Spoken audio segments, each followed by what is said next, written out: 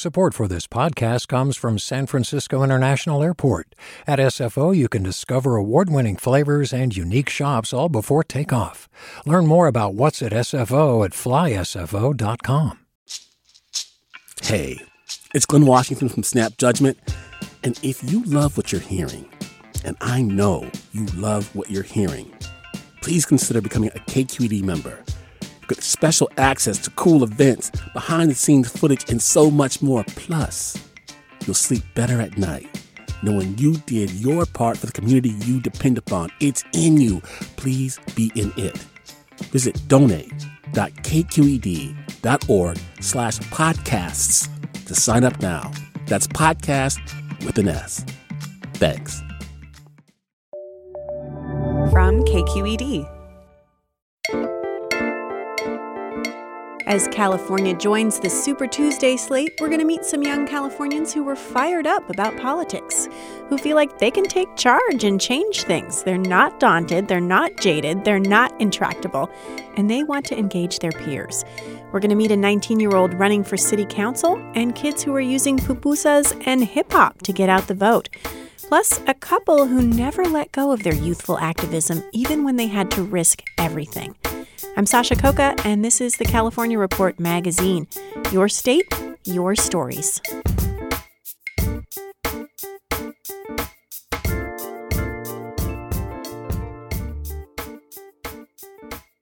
First, we're going to meet a candidate who knows that the cards are stacked against him. His name is Marshall Woodmansee, and he's running for city council in San Jose.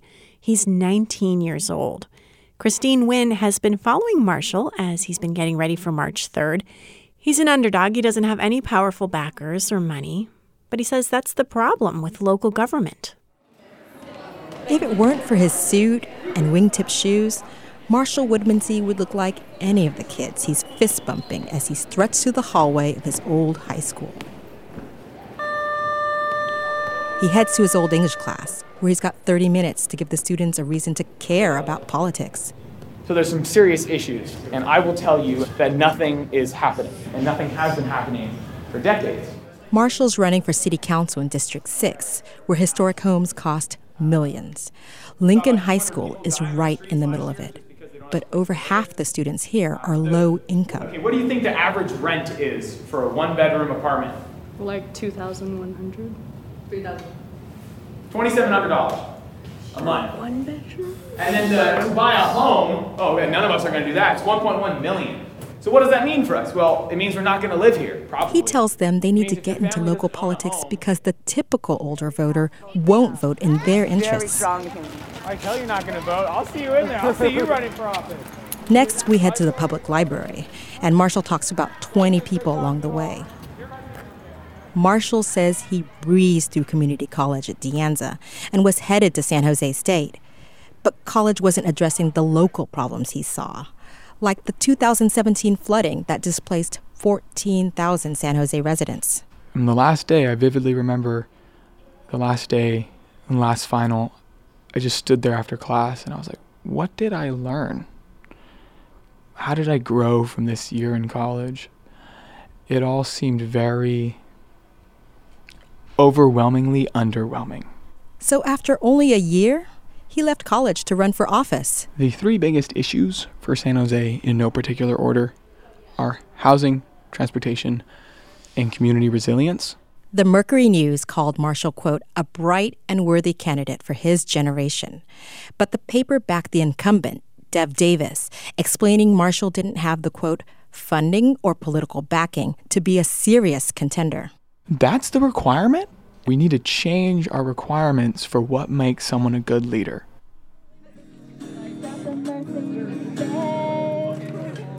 A couple of nights later, Marshall is at a debate he and other teens have organized.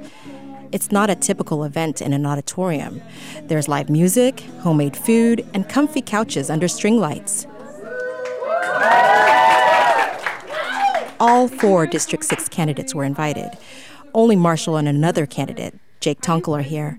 Jake answers a question about involving youth in local politics. City council in general is a space where civic engagement is limited, and oftentimes it feels like it's on purpose. For Marshall, the question is a call to action. But we do need to enter the political system as soon as possible. And if not enter, just bust in.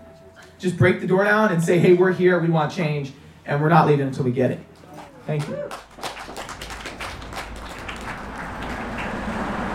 going to stick together. We're going to go down the first residential street, and then one of us will take one side of the street, then we'll take the other side. It's a clear, windy Super Bowl Sunday, and before the game, Marshall and his friends are canvassing the neighborhood. Do you want to watch me knock on someone's door?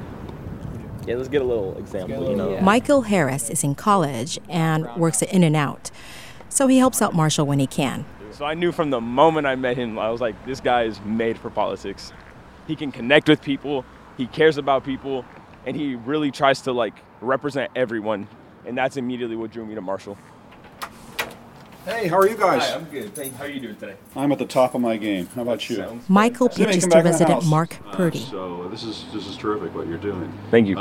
That said, Deb Davis is someone I know and has been a very good council member for us here. So I have to be honest and say I'm probably going to vote for her. Volunteer Alyssa McCullough has better luck with neighbor Susan Friedman. Hi.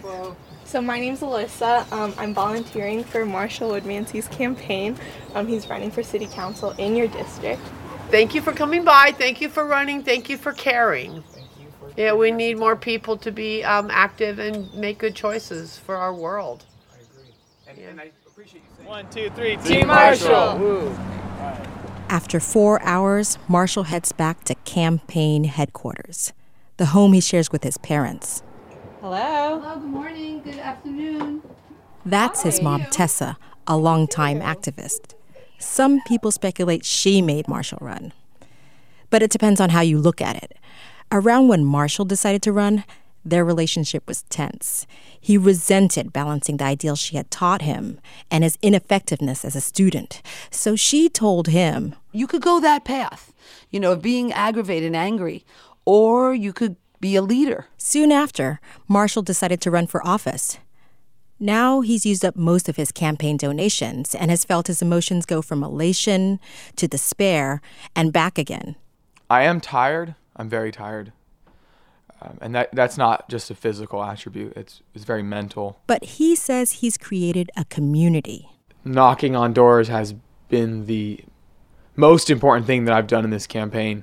And it's brought me the most success, the fact that I know my neighbors' stories and I reconnected with people from my childhood. People have ties to where they call home. That's what makes a city great. This year running for office has taught Marshall more than a year of college. He's connected with hundreds of idealists like him. And win or lose this election, he's ready to continue their fight. For the California Report, I'm Christine Nguyen in San Jose. Christine is not just a radio storyteller. She's actually a doctor. She's a gastroenterologist, and she sees a lot of young people for anxiety. Now, she lives in District 6, and when she heard about Marshall, he reminded her of some of her patients. But she was curious about him because he was using his anxiety and channeling it towards something positive.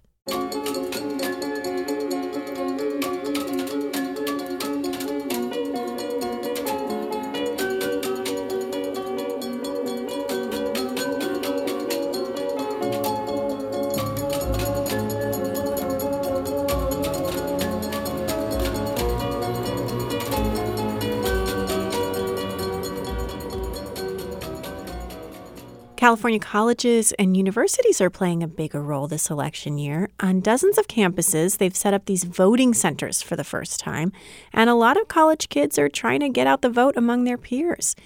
Adolfo Guzman Lopez covers education for KPCC, and he met some of them, including Leslie Aguirre, who's trying to do just that at Cal State Northridge. I just came out of class. It's actually an elections course, so I'm learning about elections and how people vote and what motivates people to vote. Leslie passes a window display that makes her think about the disconnect between people her age and politics. It's a political science display of 17 bobbleheads, George Washington, Lincoln, and mostly other white men. It feels very far removed that only these people who come from, a lot of money or from these Ivy Leagues or, whatever, like this very stereotypical thought of what a politician is, can only make those changes. She now knows that people like her, the daughter of working-class Salvadoran immigrants, can make change through politics. She learned it in 2016 when she volunteered for the Democratic Party of the San Fernando Valley, making calls and walking neighborhoods to promote issues and candidates. It was really empowering to see, voting, that's one form of doing it. Political protest, that's another form of doing it. And so it really empowered me to feel that I could be an agent of change or that I have some form of influence over the government. She channeled that energy this school year into her job for Associated Students. She helped secure a voter center at Cal State Northridge and brought Secretary of State Alex Padilla last month for a Q&A with students. Her big event before she stepped down was a 4-hour student voting engagement event she titled Politics Isn't a Bad Word. It's about time. A DJ plays while students stop at half a dozen tables. At one, they can use colored markers to list important issues. At another, they test out the new LA County voting machine and register to vote. Go through all stations and get 2 free pupusas. Elisa Curtis is a sophomore. She just posed in the photo booth with an Abe Lincoln hat and a vote sign. Her takeaway from the event? That it's important to vote and who to vote for and for the whole community to get involved regardless of if it's student politics or United States politics. It's important because it affects us. This is a nonpartisan event. There's no promotion of candidates or campaigns. At the stencil table, students choose from several phrases they can have airbrushed on a tote bag. Marisol Cabrera Torres is a senior, and she's undocumented. I can't vote myself, so I got one that says vote for those who can't vote, a little bag. She says she's grateful for voters who support politicians who've created DACA programs. She hopes to become a voter one day. Cal State Northridge isn't the only campus thinking outside the box to get students engaged in voting. Earlier this month, UC Berkeley students organized an event called Votechella. Varsha Sarvishwar is a student there and the UC Student Association president. We just had a concert with Waka Flocka Flame where a couple hundred students came out and we were able to reach out to them to register them. Yes, the Waka Flocka Flame who ran for president in 2016 to legalize marijuana. Varsha says the concert the year before tried to get students excited about the midterm elections. Fall 2018, my office here at UC Berkeley did a similar concert, and that was with cupcakes. So, we're always into finding new and interesting ways to get students to be involved. Interesting for UC Berkeley students means cupcakes' profane rap persona.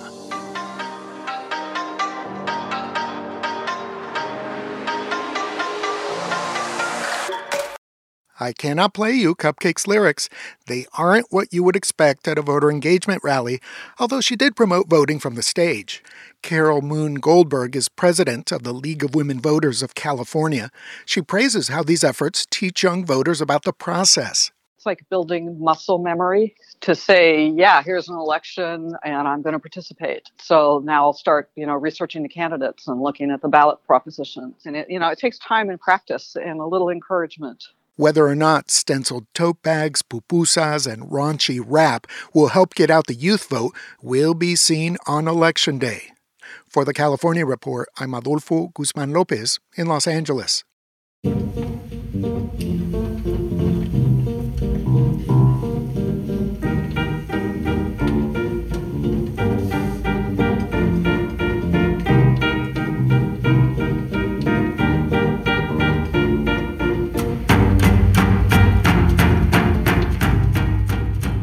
Now we're going to meet a couple who started off as youth activists, but they actually carried that activism with them for the rest of their lives. We're going to hear their story from their son, Matt Elkins, who sent us a letter to his parents, Morton and Thelma Elkins.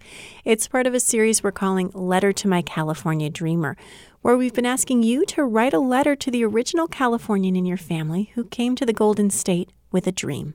Dear Mom and Dad, you both came to San Francisco from the East Coast. Dad, you came from Philly in the 1940s to attend Stanford on the GI Bill. Mom, you were working in a New York shipyard in the early 1950s. You visited a friend in San Francisco and never left. Your friends and family were bewildered by your choice to relocate so far away, you both would say that California was founded by those who chose to leave somewhere else. You were political southpaws and had a deep dislike and fear of the communist witch hunts, spreading like lava across the country, ruining lives in its Cold War path. In 1953, Governor Earl Warren passed the Levering Act, which required all public employees to sign a loyalty oath disavowing quote-unquote radical beliefs. You fell in love with each other after meeting at a non-signers party. Not signing the oath was an earlier and more dangerous version of taking a knee. The outcome could eventually lead people to jail, the poorhouse, or even suicide. Indeed, outing people for their communist beliefs and or sympathies, true or not, had already taken its toll for some time. Dad, you lost your job as an English teacher in the San Francisco Unified School District when you refused to sign the oath. You took a job as a warehouseman and became active in the International Longshoremen's and Warehouse Union.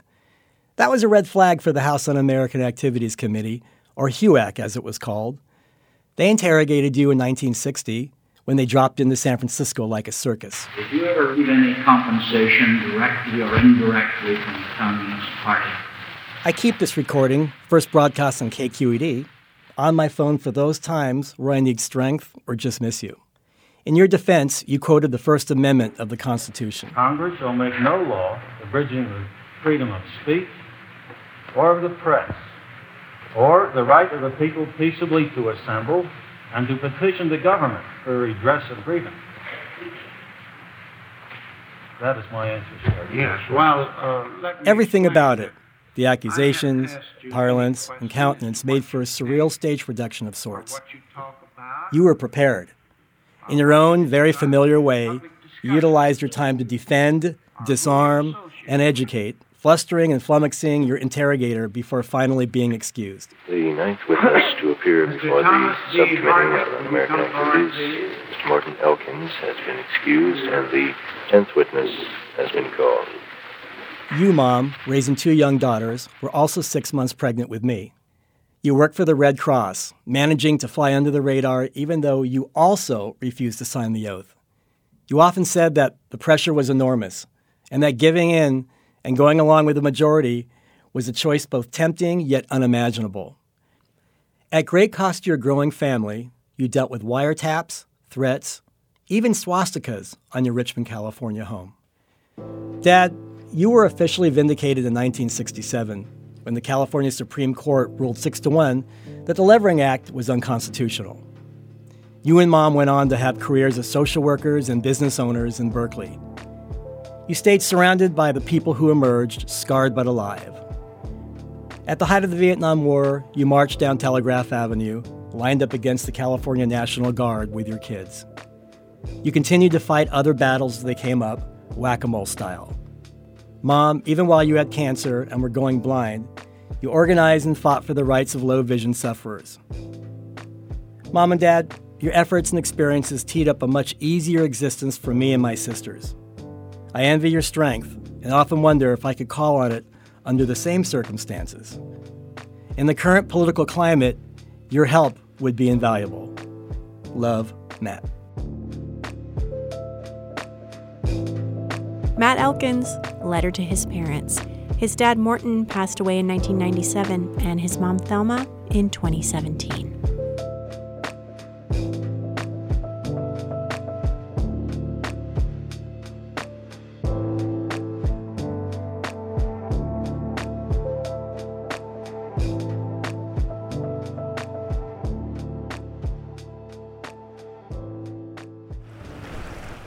If you've ever been on the ferry to Catalina Island, the first thing you probably spotted in the harbor is this giant white stone building with a red cone-shaped roof. This enormous ballroom of unusual and distinctive architecture is built at the very water's edge, with promenades overlooking the beautiful bay and the dim, mysterious hills rising beyond.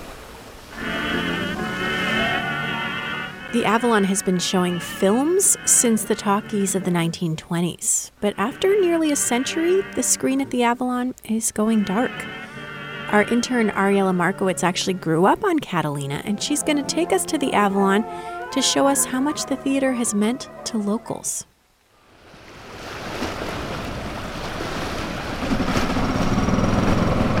I'm riding over to the Avalon Theater, island style, in the backseat of a golf cart. I'm with my friends, and we're on our way to see Jumanji: The Next Level. This is 2 nights before the theater stops showing movies for good. It's very sad. It's the only reason why we're going to see Jumanji: Next Level. That's Clara Alvarez. I'm also with her sister Diana. Honestly, seems like a big you to the community. It's very sad that one lifeline is being taken away. We feel so much more isolated now. The theater really is a lifeline. On a regular night, going to the movies was one of the only things to do. We're literally surrounded by water, isolated from LA by an hour-long boat ride. Seeing a movie meant getting a taste of culture outside our island, being transported to a different place. It's where I saw classic films, like this 1980 thriller. Here's Johnny! Remember when they played The Shining? And we all remember that! Oh my god. I remember McKenna and, I think Triana, or McKenna left early. Yeah, they were so scared. Yeah. I even graduated high school in the Avalon Theater. I recorded the ceremony, and I still keep it on my phone. The room was packed. Named for the town of Avalon, the theater felt like our theater. In a community designed for cruise ship day trippers, the theater was for us, the Islanders. Oh, this is the perfect little parking spot. 5 minutes later, everything is really close here. We pull over and buy tickets. Hi, 2 please. Thank you. Crinkle, ASMR. I'm trying not to think about how this might be our last movie. I love Danny DeVito. It's a normal night and also a sacred experience. Sacred, really. That's really the word. And anybody that goes there is it's just breathtaking, you know? That's Melinda Benson. She also grew up on Catalina. This November, Melinda saw a very controversial post on the Catalina discussion page, a Facebook group for local drama. In simple and frank language, it said, "We will discontinue showing movies at the Avalon Theater." I had to read it again. I was just in shock, disbelief, you know. I felt the same way when I saw the post. Melinda did something about it. She made a petition on change.org and it went viral. As of now, it has almost 20,000 signatures, which is 4 times the population of Catalina. She sent the petition to the theater's owner and operator, the Island Company. The CEO, Randy Harrell, sent her an email saying, "It's out of our hands." Ticket sales for movies have been declining since the 1950s, and industry giants like Disney take over half of ticket revenue. The theater seats over 1,000 people, but only 36 people show up on an average night. It's a financial sinkhole. But this economic logic feels cold to Melinda. Like, really, the kids of Avalon, they're the ones that are going to be hurt the most by this. William Wrigley Jr., that Wrigley, the chewing gum magnate and owner of the Chicago Cubs, bought the Island Company in 1919. He had a vision to turn the livestock farmlands into a glamorous tourist destination.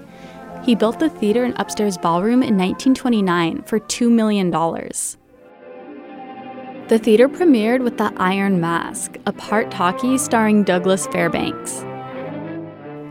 Celebrities in the 30s and 40s flocked to Catalina for film premieres and to escape LA. And some still do. I've had some of my best days of my life on Catalina Island. That's Nicolas Cage. He's accepting the Charlie Chaplin Award at the Catalina Film Festival. While you're in my favorite theater in the world, the Casino Theater on Avalon, with the beautiful sparkling lights that look like stars on the ceiling and with the Art Deco aquatic murals. When I went home for the holidays, I got to talk to the guy who spends so much time in the theater, Nick Cage would be jealous. He even has his own key. I'm John Tusak. John's the resident organist at the Avalon Theater.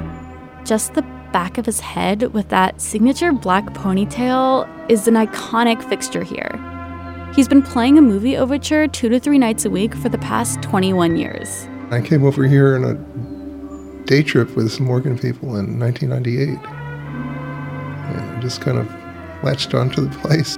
The organ was built in the 30s by the Page Organ Company. It's one of 2 still in operation.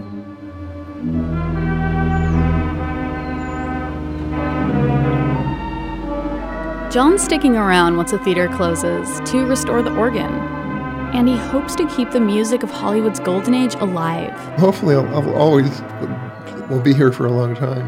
Maybe I'll be the phantom of the theater. Without nightly movies, locals can still pay to tour the theater. High school graduation will still happen annually, as well as the Catalina and silent film festivals. We can still access the space, but not in the same way. All right, well, thank you so much. Happy New Year to you. A few days later, it's New Year's Eve, and I'm back at the theater. Folks in fancy attire line up to attend the New Year's Eve ball in the upstairs ballroom. I'm outside the box office talking to people on the way to their last movie. Some weren't taking it well. Oh my God. So stupid. Others are hoping to see the theater reopen one day. Rebecca Watson gives tours inside the casino. You just never know. There's probably a light at the end of the tunnel some way, somehow. The last song organist John Tusack plays is always Avalon. It's an old jazz standard about our town. But knowing it's the last time, it sounds different. All the elements I took for granted seem magical. It's like the house you grew up in after your parents move out, knowing you'll never be able to come back and have it feel the same. For the California Report, I'm Ariella Markowitz on Catalina Island. And that's the California Report magazine for this week. We're a production of KQED Public Radio in San Francisco. Our director is Susie Racho. Our technical producer is Seal Muller, and we had engineering help this week from Katie McMurrin and Jacob Winnick. Our senior editor is Victoria Mauleon. This week, we mourn the passing of KQED's one-of-a-kind copy editor, Pat Yallen.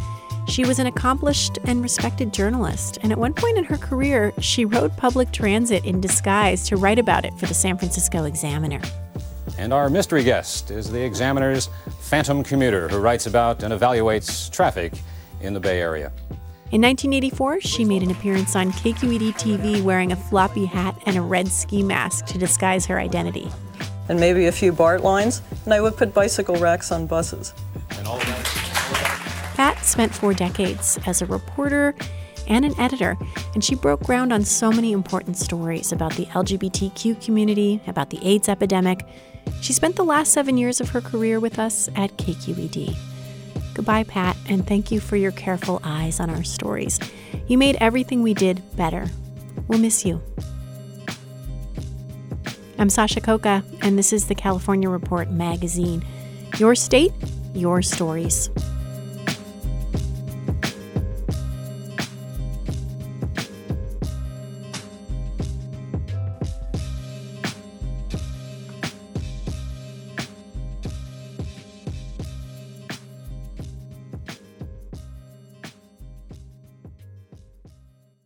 Support for the California Report comes from the California Healthcare Foundation, presenting Trade-Offs, a new podcast that tries to make sense of our costly and complicated healthcare system. Subscriptions at tradeoffs.org or wherever you get your podcasts. Eric and Wendy Schmidt, whose Fund for Strategic Innovation supports transformative ideas that benefit humanity while protecting the natural world, recognizing through science the interdependence of all living systems. And the James Irvine Foundation, honoring the recipients of the 2020 James Irvine Foundation Leadership Awards. Learn more at irvine.org. Do you love learning about the San Francisco Bay Area? Its history, its people, its unique blend of cultures? Then you should check out the Bay Curious book. I'm Katrina Schwartz, editor and producer on the Bay Curious podcast, and I'm here to let you know that for the month of May, we've worked out a sweet deal for KQED podcast listeners. Right now, you can get the Bay Curious ebook for $1.99. That's right, $1.99. Just search for Bay Curious wherever you get your ebooks or find a link in our show notes. This offer does expire at the end of the month, though, so you'll want to act on it fast. Happy reading!